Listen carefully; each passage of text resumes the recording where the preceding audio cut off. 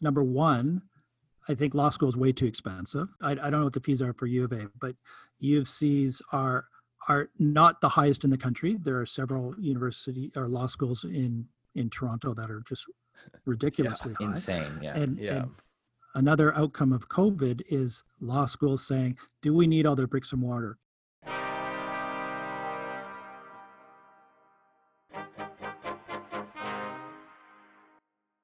Hello everyone, and welcome to The Good Lawyer Show.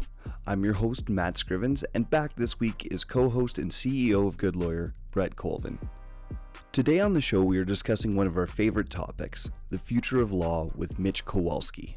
Mitch is a man who juggles many responsibilities, which include being a professor of legal innovation at the University of Calgary, legal counsel for a company out of Toronto, a multiple-time author, a podcast host, as well as many others.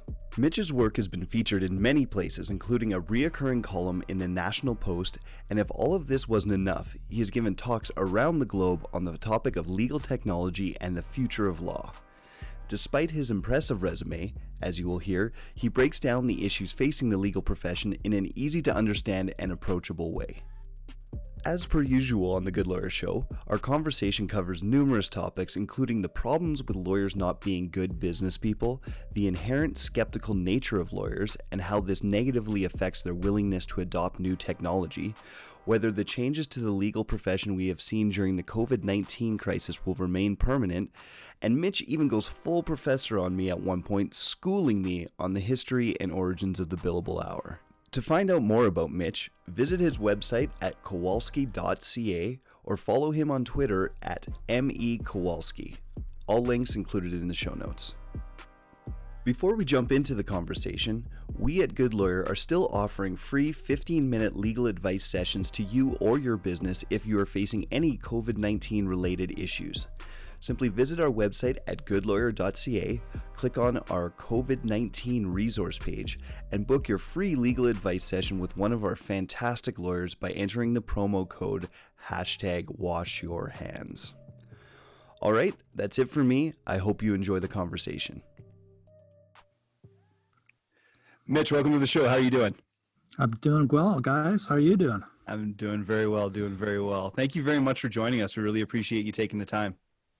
No, happy to be on the show during these COVID times. Right. Yeah. Excellent. So and I'm kind of like a fanboy of Mitch because I was reading Mitch's stuff back in first year law school when I started getting the innovation itch. Okay. Now I'm blushing. Yeah, it's true, Mitch. It's true. I didn't let on to that when we met because I was trying to play it cool. Yeah, that's what you're known for, Brett, playing it cool. That's what everyone says. Have you seen my glasses, Matt? Yeah, you're looking good. Yeah, absolutely. So Mitch, you're based out of Toronto. Obviously, we've been living through a pretty interesting time with COVID, and just when you think things couldn't get any worse, obviously we've had some protests erupt over North America and the world. How are things going with you?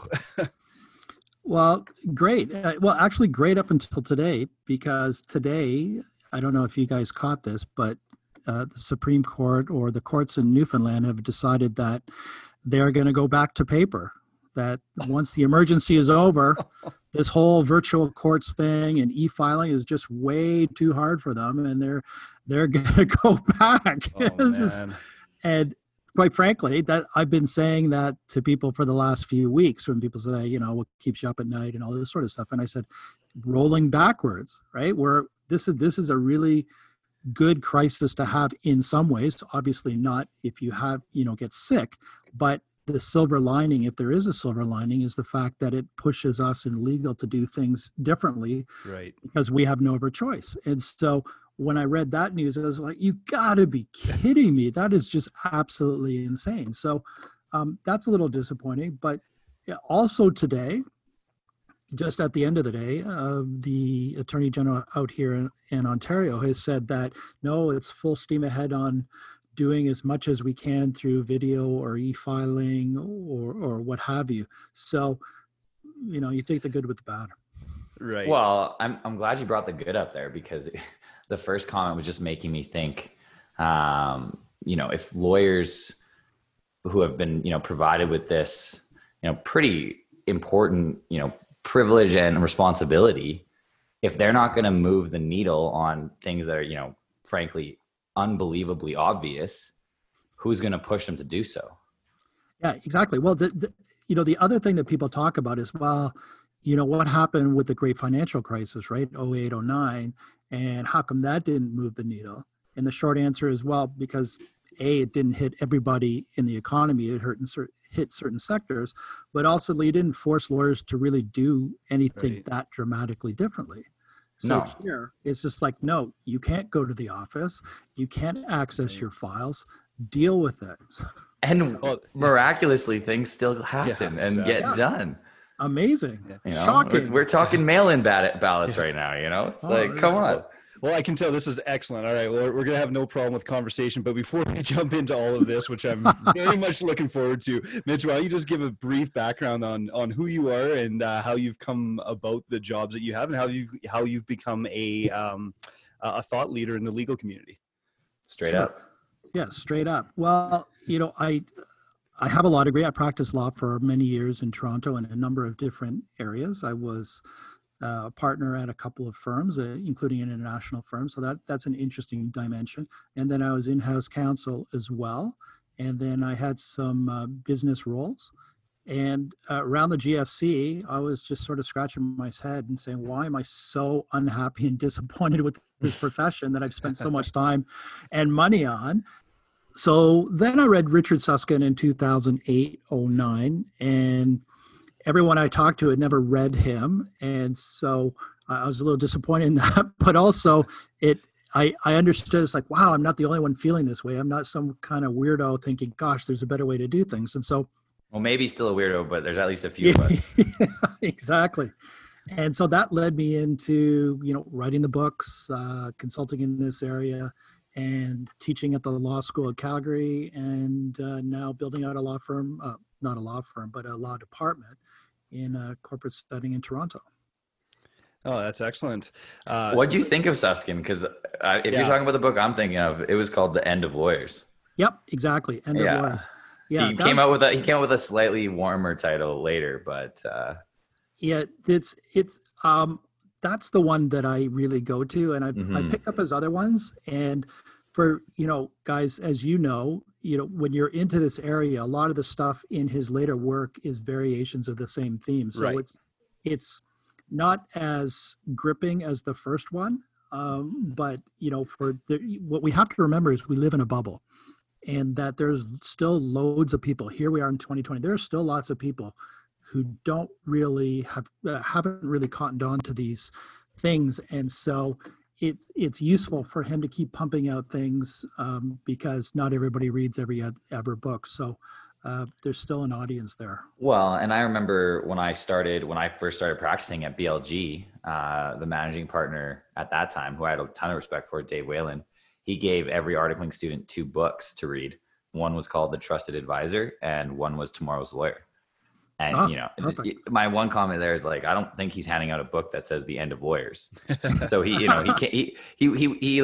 refined the first book, which I found, like you, extremely gripping, watered it down a little bit, but made it more palatable and, potentially more effective because it could be put in front of more people, but more palatable to the lawyer segment he's targeting.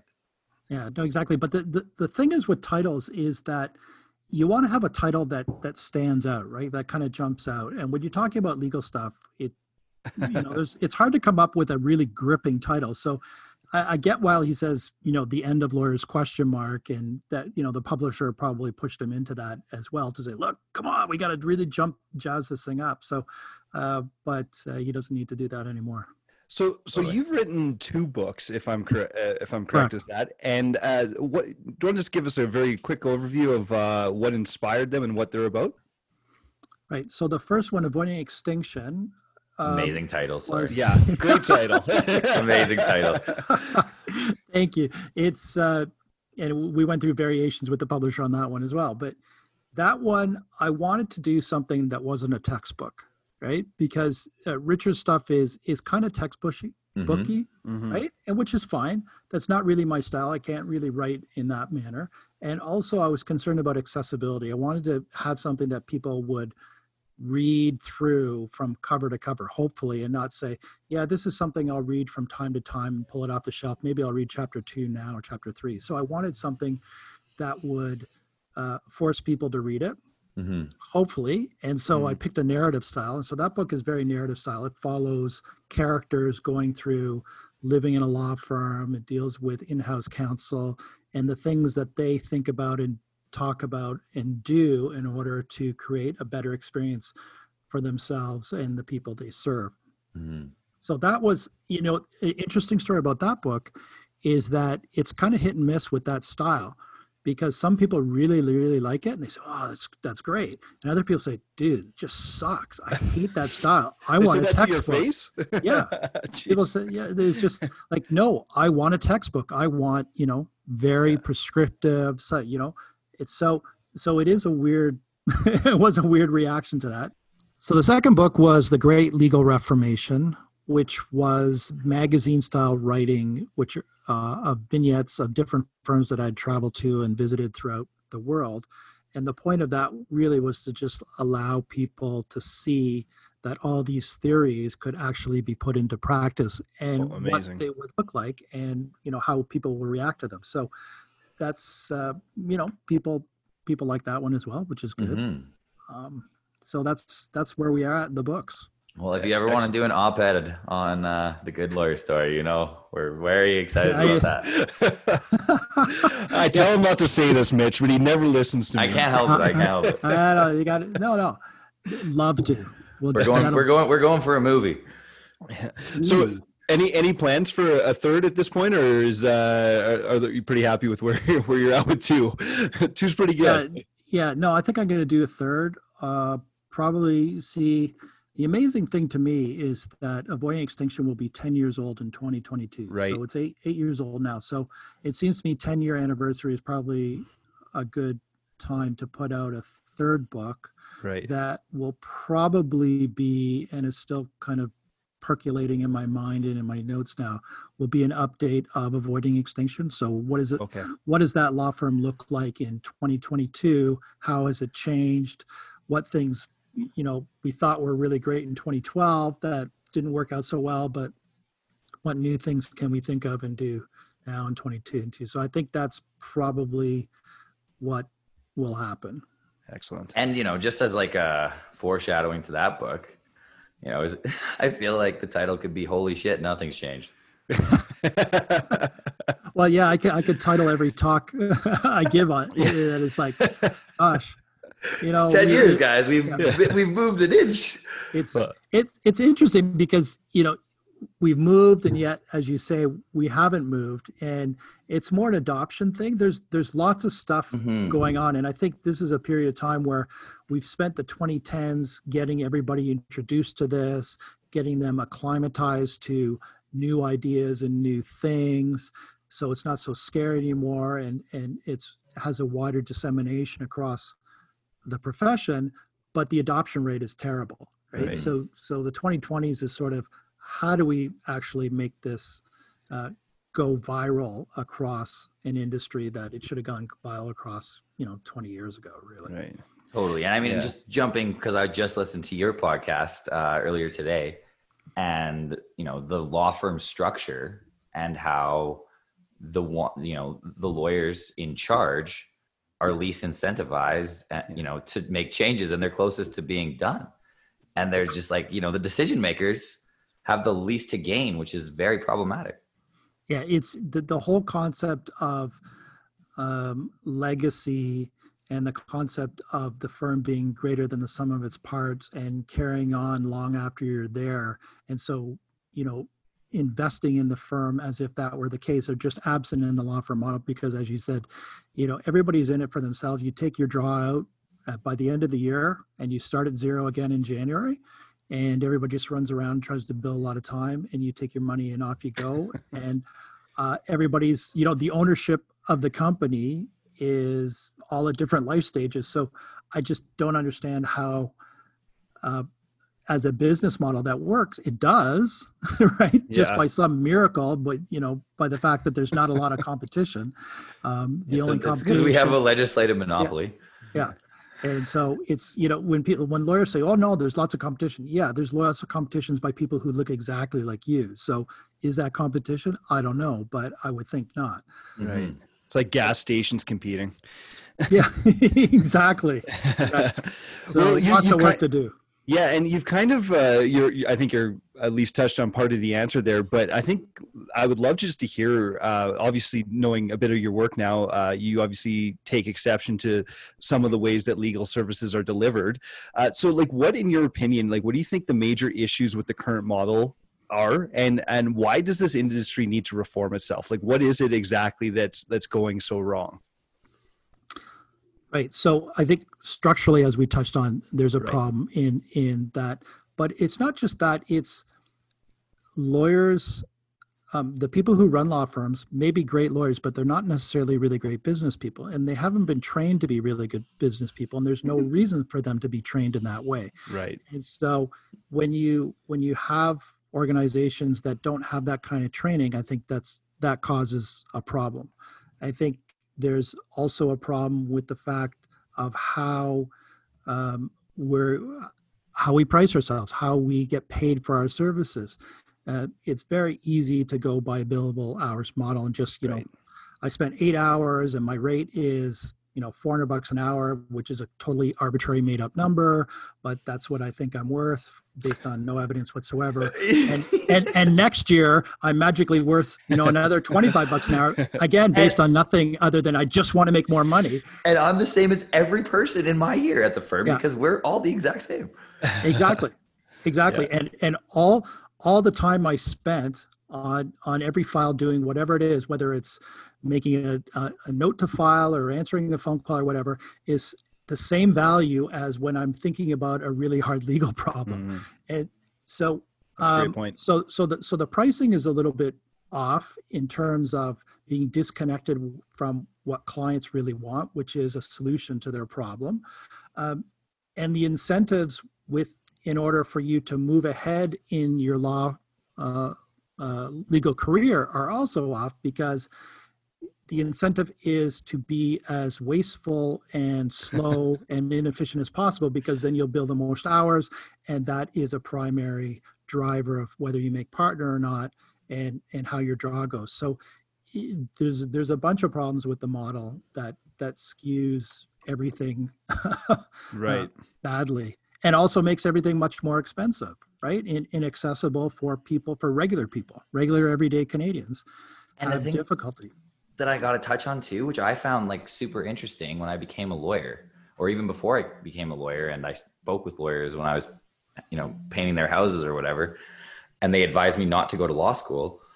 And we just had Tony, the past president of the Law City of Alberta, on the podcast, not recommending people go to law school. And like, that's the crazy part, is that lawyers are struggling too.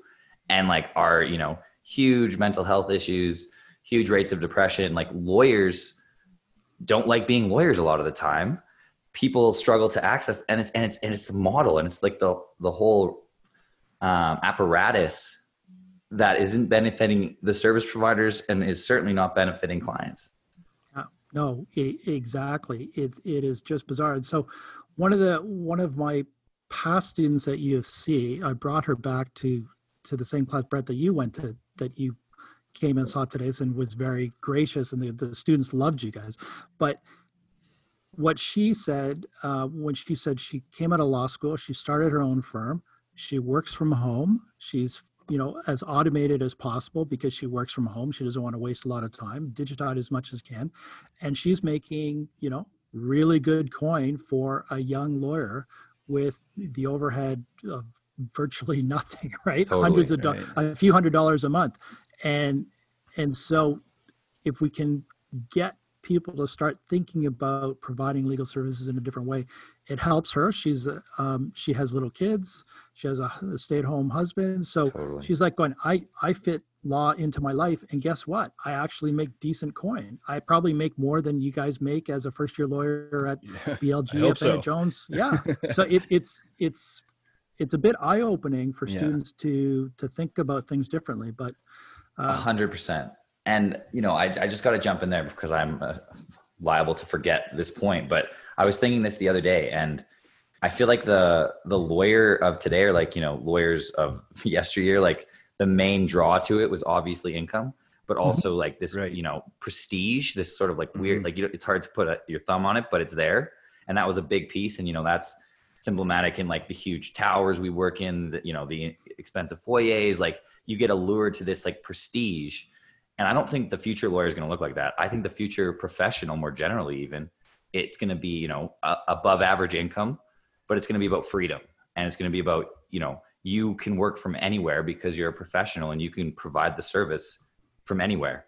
And that's the value of becoming a professional, as opposed to this like prestige thing that I didn't attribute a ton of value to. And I think it's losing it with the younger lawyers.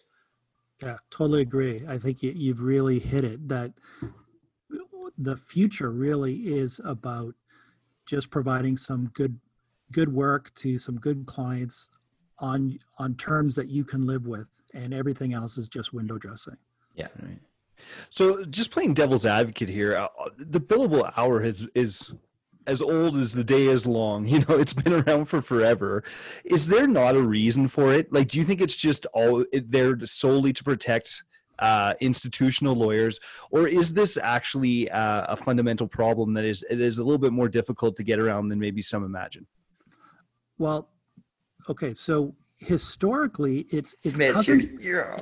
it hasn't been around as long as you think, right? Okay. Because if there's an interesting video again that I talk about in our class, where it really started to take hold in, you know, sort of the early 1950s. So, you know, before that, lawyers charged just kind of based on, you know, I don't know, I think I did a good job, so give me $1,000 or whatever. Okay. Right. The problem with that is that apparently lawyers before that time didn't, you know, they did okay, but they weren't where they are now, where everybody goes, oh my God, if you're a lawyer, you're going to make mega bucks, right? That was not a reality at that time. And so it was a decent job doing good work, and it had some prestige because you were doing some important things depending on what you did. Right. And so the lawyers in the United States in particular said, you know, when we look around at the other professions, you know, the dentists are making more than us, doctors, and something's wrong with this. And so the concept of billing for your time and recording time started to take hold. And also then you had corporate clients saying, well, this whole sort of, you know, I'll just charge you $5,000 for this work is a little bit too mysterious for us. We'd like to put some metrics around it. And so we'd like you to track your time and charge us on that basis. Then we know that you actually did some work on it. And so of course now we're stuck with this thing, and that corporate clients are now saying, wow, that was a really bad idea. We shouldn't have opened our mouths. So it's and in fact, one of the first speaking gigs I gave when Avoiding Extinction first came out, was a law firm out in Vancouver, and a very, very senior old partner who was, you know, in his 80s or something at that time, said exactly that. He said, you know, when I first joined the profession, we didn't do this. We just said, what's the value to the client? And, you know, it's not as easy as just doing the math. It's more art than a science, but that's how we used to do things. So it was interesting to me to actually meet somebody who practiced during that time. He said, yeah, we didn't do this when I started out. So will we go back to that? Hopefully. You know, we certainly have the tools to go back to that kind of value-based billing approach. If there's lawyers who want to do it, and Right. Certainly the clients, I think, are more than happy to accept that. Well, yeah, and you know, it's an apportionment of risk, right? Like the billable hour model puts all of the risk on the client, who's in a worse position to judge what the value of that service is. Right. And you know, I always laugh when lawyers are like, I don't know, it depends, and I'm like, okay, but how much does it depend? Because like if the range is like $200, like you can average it out and, you know, win in the long run. And every other service industry, almost every other service industry, which law is, you know, when I ran the painting business, you know, you go, you quote the job, you guess how many hours it's going to take you, and then you price it, and sometimes you win, sometimes you lose, and everybody leaves knowing what the price is up front. Yeah, no, Brett, you're 100%. And is when I was a real estate lawyer, and still am a real estate lawyer, but from the very early days of my career, I always had to bid for work because I did financing work for some lenders. This is exactly what I did as a lawyer. Right. So you have to bid for the work. Otherwise, the other law firm gets it. So you have to really think about this stuff. And sure, you don't always win, as you pointed out, but it kind of averages out over the year that, you know what? Yeah, this file, I didn't spend as much time on it, but that makes up for the file that I didn't estimate right. And that's called business, right? That's called life. And then, after a while, you get pretty good at it. And any lawyer who says, within certain defined fields who say, gosh, I really don't know how much that's going to be. You have to sort of wonder, well, dude, if you've been practicing for, at least 5 years, you gotta have done this before.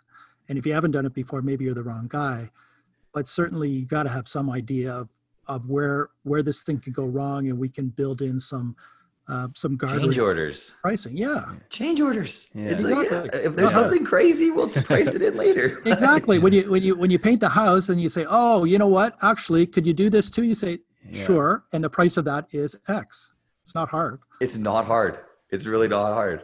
Interesting. So obviously one of the solutions to this is better use of technology, among other things, but that is a fairly obvious one. And we've seen the, many other industries, whether it be healthcare to banking to the way we shop, adopt technology on a pretty rapid pace over the last decade. It seems that the legal community is a little bit more resistant to that. First off, I guess, do you agree with that statement? And why do you think that is? Or does this go back to the same kind of protectionism that is a little bit rife in this industry? Yeah, I don't think it's protectionism. I think it is the mindset of lawyers or people who go into law. So a couple of things. First of all, lawyers score off the scale in skepticism. Right? If you look at studies at who are the most skeptical people, lawyers are like way above the human average, right? And so, and that's also how we're trained, right? It's like, okay, don't take the other guy's argument at face value. Don't accept everything. Really look for the holes and dig into it and dig into it and dig into it. So that kind of person isn't open to new ideas and it's hard to convince of new ideas. Right. And the other thing is that lawyers, and this is probably a corollary to skepticism, is the fact that lawyers have a difficult time seeing the possibility, right? So seeing that, yes, there is an alternate future ahead that you can go to because they're skeptical, and unless you show me absolute firm proof that that alternate reality could come true to me, at very low risk to me, because we're also highly risk averse, I'm just gonna, keep doing what I'm doing because I'm comfortable, I know how to do it, and I know what happens when I do it this way. And what the benefit of COVID is that's forced them into an alternate reality where you can say, oh, I guess I actually can do things in a different way, and the world didn't cave in. So it's really those points that are driving us more than protectionism. There's some of that, but I think it's more, the way we're made up. Yeah, I totally agree. I don't think it's intentional at all. I think mostly it's subconscious, and it's just the type of person that ends up in law. And then the one exacerbating factor I think that you didn't touch on was the expectation, whether it's a right or wrong expectation, but at least the feeling for lawyers that they have to be perfect all the time. Right. Sure. Exactly. Like you can't, any little mistake, a comma in the wrong, like it's just always is like. Well, and that's drilled into you, right, Brett? Like we all know the horror stories of that cost him $100 million for that missed comma, and it's almost taken on the status of folklore, and you're indoctrinated with this even before you get to law school. Totally. And what's funny about it is like that feeling that they need to be perfect, I feel like pushes lawyers or makes them scared to change, as you noted. And like, a big piece of that change today is adopting technology, when in fact, adopting technology is going to make that threshold to meet, so-called perfection a lot easier, right? Because there's great, guardrails built in that you don't have to worry about anymore. Yeah. 100% right on. Yeah. And so then I guess this would explain more than just the firms issue as well, because if we look at the court system, which isn't on a billable hour or anything like that, they're having issues too keeping up with everything, and I guess maybe this resistance to change would explain why that is. Would you agree with that, or is there some other reasons for that as well? Yeah, I agree with that. I think judges, look, the people who are judges are, not at the younger end of the scale, right? Right. They've been brought up in a system, and they've been taught that is the system that has to happen, right? We can't do it any other way because that's the way we've done it for generations. Yeah. So that bias to keep doing things the same way in a court system is quite large. And so that's, in my view, which keeps the judges back. Sorry. Right? They're just at a stage of their life where you probably don't want to learn new things, and that's not all judges, but a fair amount. Right. And also, they've just been trained forever that this is, you have to, follow this process, right? Because for no particular reason other than we've always done it this way. So changing that process or doing something differently. The weirdest thing I hear is when people say, no, we can't have a virtual hearing. And I say, well, but there's no witnesses, right? So it's just two lawyers arguing about stuff. Well, no, because I really got to see the judge's eyes and, all this kind of stupid, weird, bizarre stuff. But that's the mentality for, unfortunately, too large a segment. Yeah. And I think what often, and, very importantly gets overlooked is because there's always reasons, there's always justifications, but what's the downside? How many more people will not get help, or how many years will people have to wait? And so, I think as a profession, we need to start attributing way more value to all the people that are not getting our help because of all of our, to put it bluntly, stupid rules. Yeah. All our little idiosyncrasies that, and in fairness, right. When courts were invented, hundreds of years ago, a lot of this stuff made a lot of sense. Absolutely. And maybe even 50 years ago, a lot of this stuff made perfect sense. But the inability to say, okay, times have changed, this stuff doesn't make any sense anymore. Wet signatures is another one of my pet peeves. It's like, me too. Like, are you kidding me? Really? I have a phone that scans my face. Yeah. Exactly. It's bizarre. Or I can't do, virtual notarizations, or I can't virtually, witness wills. It's like, but what would be the difference? Why? Right? Yeah, exactly. So it's that stuff. And again, hopefully COVID has gotten us over that hump. And as long as we don't turn into Newfoundland, we'll be well, and I was just thinking about Newfoundland there, and to cut them a little bit of slack, I guess. Think about how under-resourced the Newfoundland, Law Society is, who would be more or less responsible, or the courthouses or the whole gambit. Like, I would imagine that they're probably not very well funded, and you got a couple people in there being like, "Holy shit, this is a huge endeavor. No, thank you." Well. Maybe. Don't agree. Maybe. Yeah, I don't know. But I'm not going to cut them a lot of slack because, look, like we've had Skype since 2003. So come on, virtual hearings we could have had for the last 15 years. So that's not a huge cost. A microphone and a camera, not a problem. We could have been doing this on the phone 30 years ago, but not a big deal. Yeah, you're right. It's like you can use Zoom. You can literally use Zoom. Just go on Zoom. Brett. Go on Zoom, right? We can email documentation, so it just becomes a filing issue. Yeah. And so, you don't have. So you set up some files. It won't be amazing, right? There are different systems, but if you want to do it on the cheap, I don't see any reason why in 2020 a lot of these. Technology-based systems can't be adopted because they're really not that expensive if you just go to something that's really, really basic. So I'm not going to cut them any slack. You can cut them. No. I think you answered the question perfectly, and I am in full agreement with you. So Mitch, bring out your crystal ball here then, and tell us: are we taking a giant leap forward as a result of COVID, or is this going to slowly revert back to the norm? Like, do you think that this will be that jumping off point for the legal profession, or do you think that there's still some battles to be waged and won before we do adopt these common sense ways of doing things?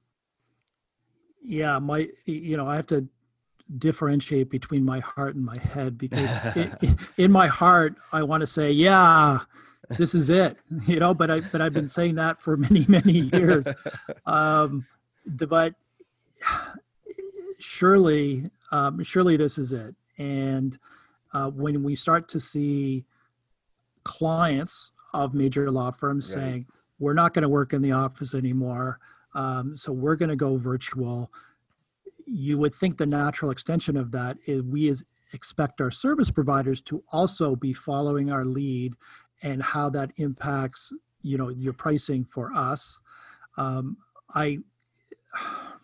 But I don't know. I'd really like to think that this is it. And the longer that we're in lockdown, and that lawyers are out of their offices, the better it is for this kind of change. Mm-hmm. And so I'm happy that we're, 3 months into it.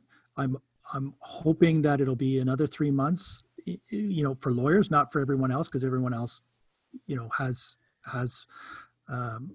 jobs and stuff that they really need to make money on. But if the lawyers stay out another few months, I think that'll eventually tip the balance, because they'll get tired of paying for the marble palaces in the sky that are just sitting there empty, eating up their profit margins. Profit margins, and that's really what happens, right? Money talks, and so finally, there'll be a critical mass within each partner saying, you know what? How much money would we have saved if we had a different type of way of doing business? And you factor in that we're probably going to have a second wave, right? Which means we'll probably go into lockdown at some point in the next 6 to 10 I don't even want to think about that. Right. And maybe even a third wave. And guess what? This ain't going to be the last pandemic. Right. And guess what? We have this thing called fire that tends to burn down towns and stuff.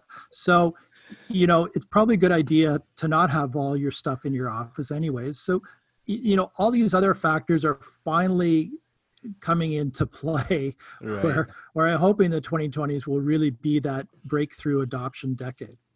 Well, you're being true to your profession, Mitch, of being a great skeptic here. I have this crazy idea, Mitch, that I'm going to throw at you. Okay. Because I think you're pretty familiar with the big shops. I think that the board of, like I'm from BLG, they've got effectively a board of directors, the partnership board.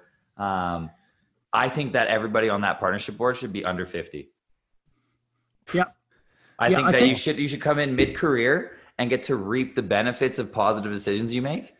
And that is the core of the firm, is the people right in the heart of their career, 40 to 50, that's who should be running the show, not the guy that's 64 with 1 year left before he's politely asked to leave the partnership.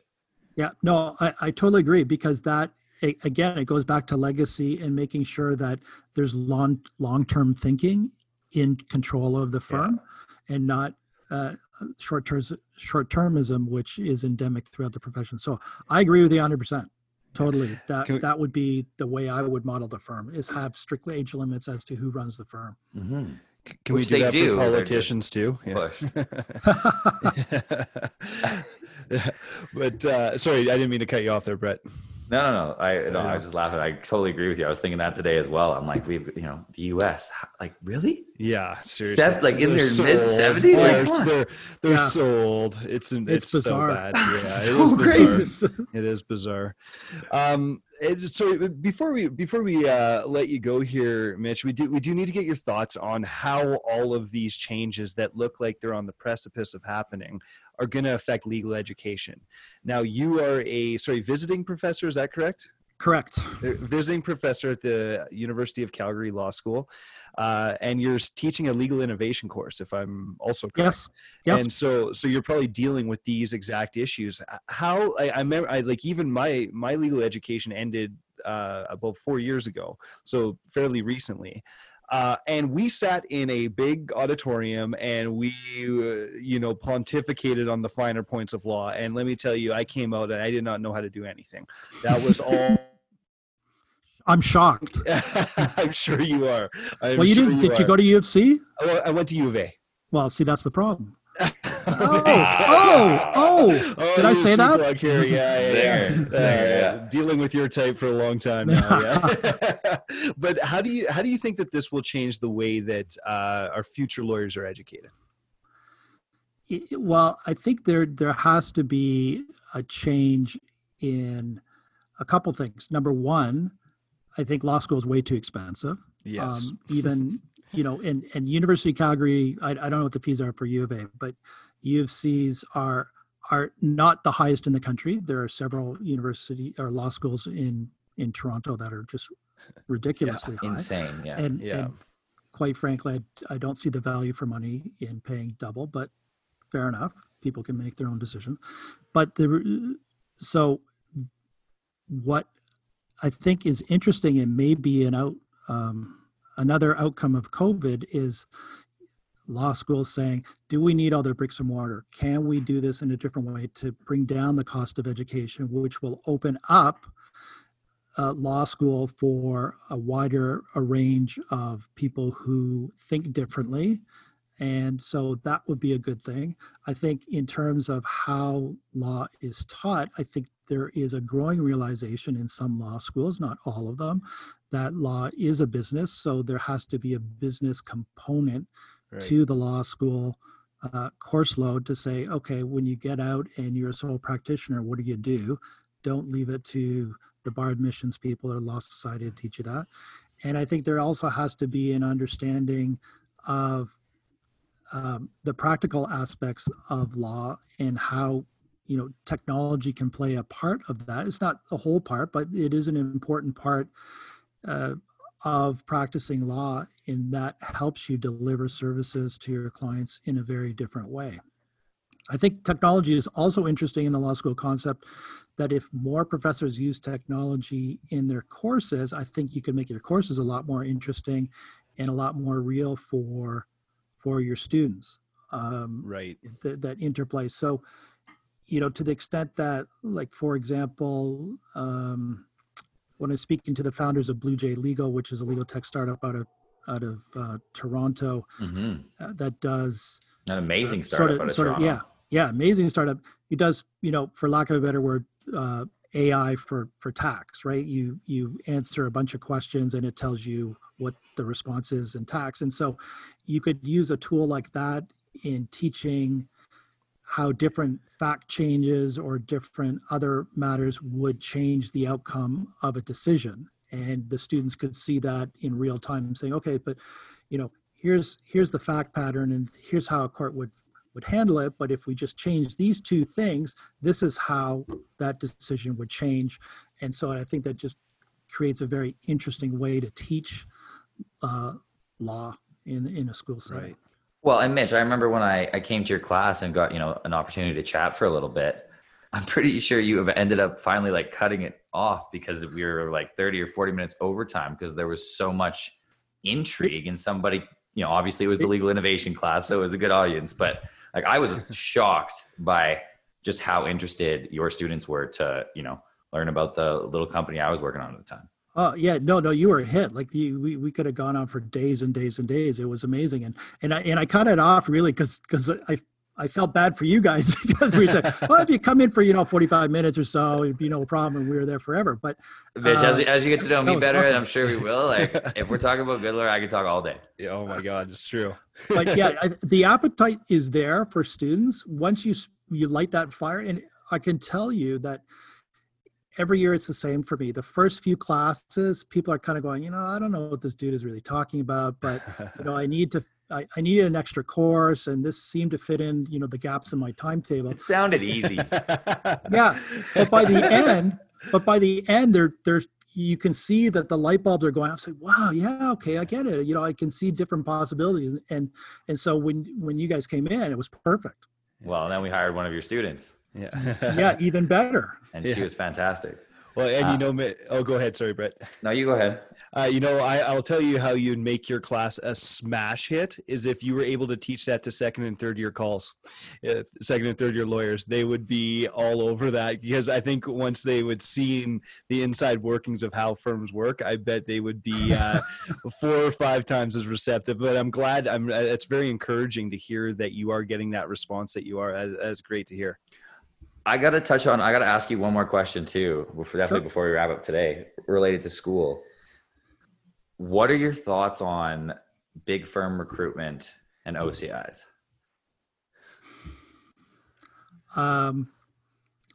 Yeah, I got big problems with them.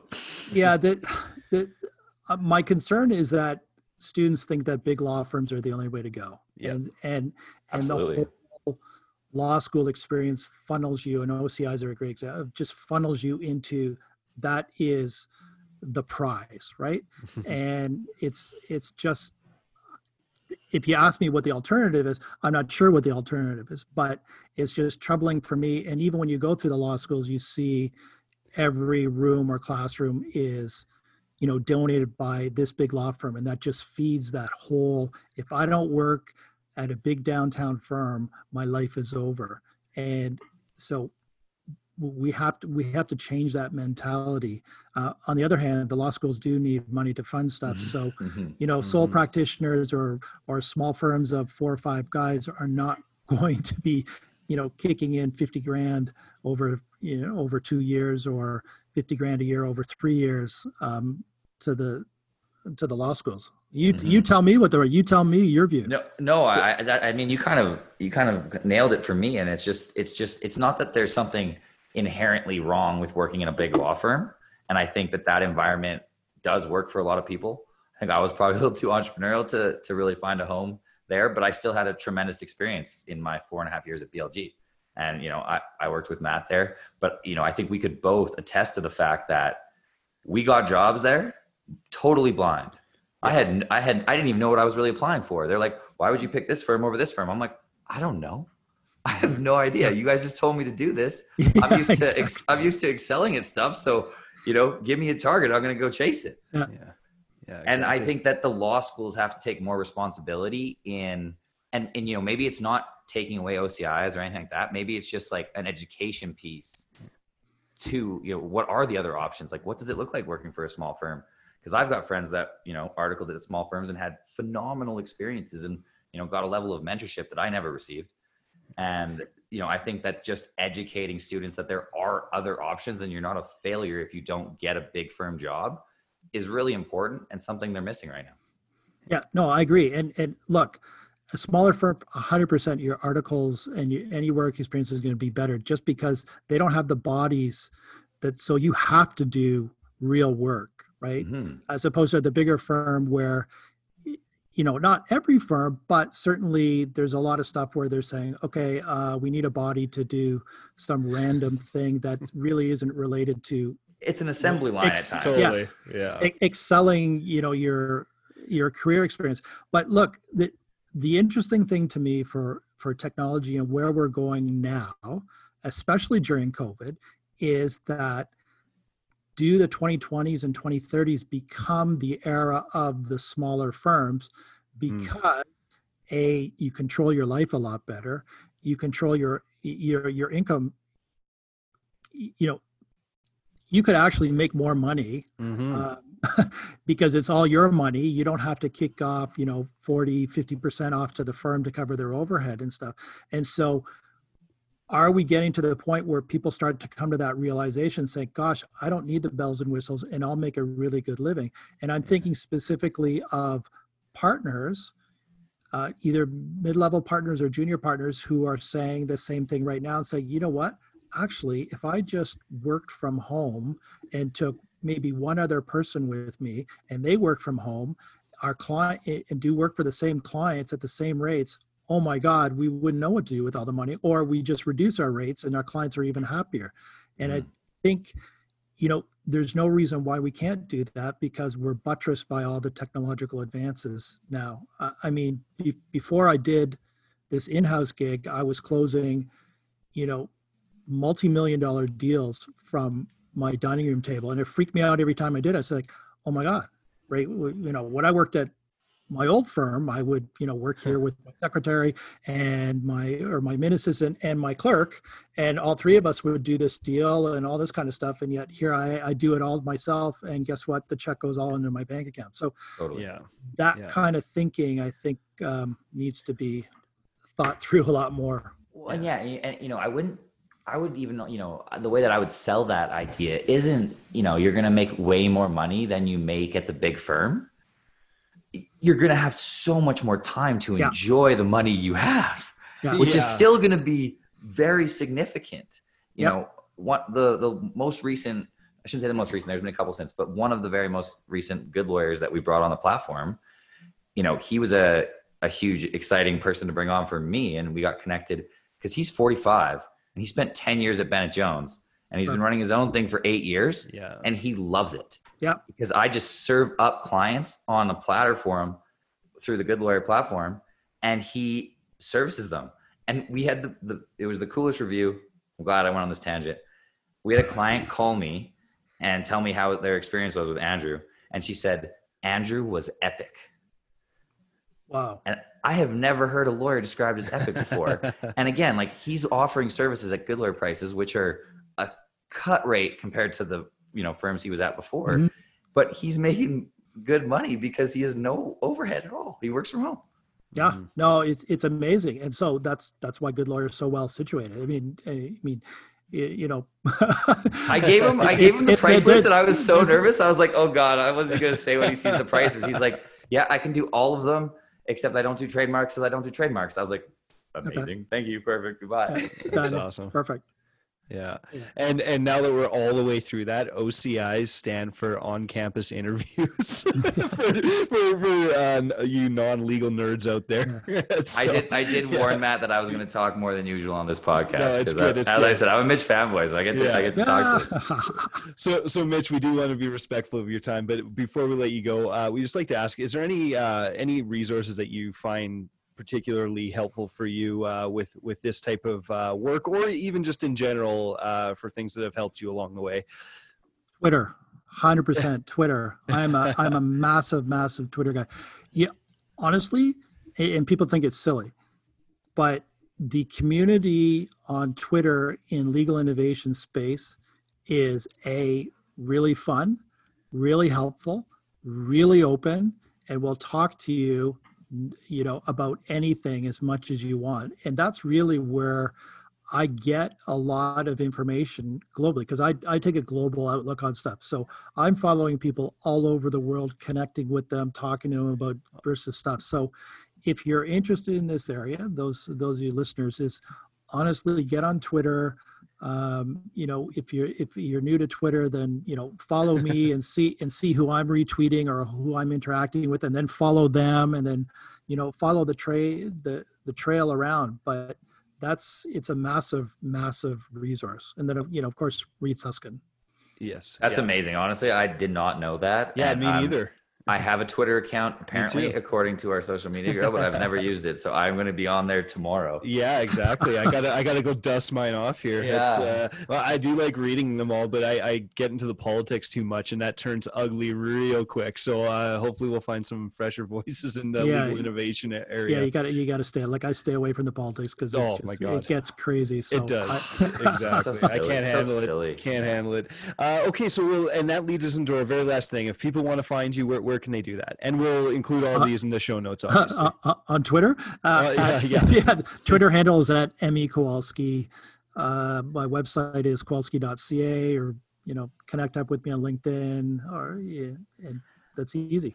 And we got to, I don't know if, I'm sure Matt will mention this in the show notes, but I'll give it another plug right now. Please. Your new podcast, Mitch. Absolutely. It was like, I was listening to like people that I've been looking for forever. Yeah. Exactly. The podcast is called Pardon My Objection. It's on Spotify and iTunes and a bunch of others. So it's just a fun. It's like this it's like this podcast. It's exactly this podcast. It's just bantering and chatting about some interesting concepts with some interesting people all around the globe. Awesome. Doesn't get much better than that. Well, we just want to thank you once again for taking the time to come on. And this was an excellent chat. I got schooled in the history of the billable hour, so thank you for that. And we really appreciate you taking the time. No problem. Thanks a lot, guys. This was really, really fun. I really enjoyed it. So thanks for having me. Good. Yeah. Anytime you're hanging out with Brett, it's usually a good time. So awesome. Well, thank you so much, brother. Okay. Cheers, guys. Thanks again to Mitch for being on the show and for providing us with a very entertaining breakdown of many of the issues facing the legal profession. The Good Lawyer Show is produced by Brock Pachulik. If you liked what you heard, we'd greatly appreciate if you took a quick second to give us a 5-star rating, and of course, make sure you hit that subscribe button to ensure that you are not missing any nuggets of wisdom from our fantastic guests. Until next time, we hope you have a great week.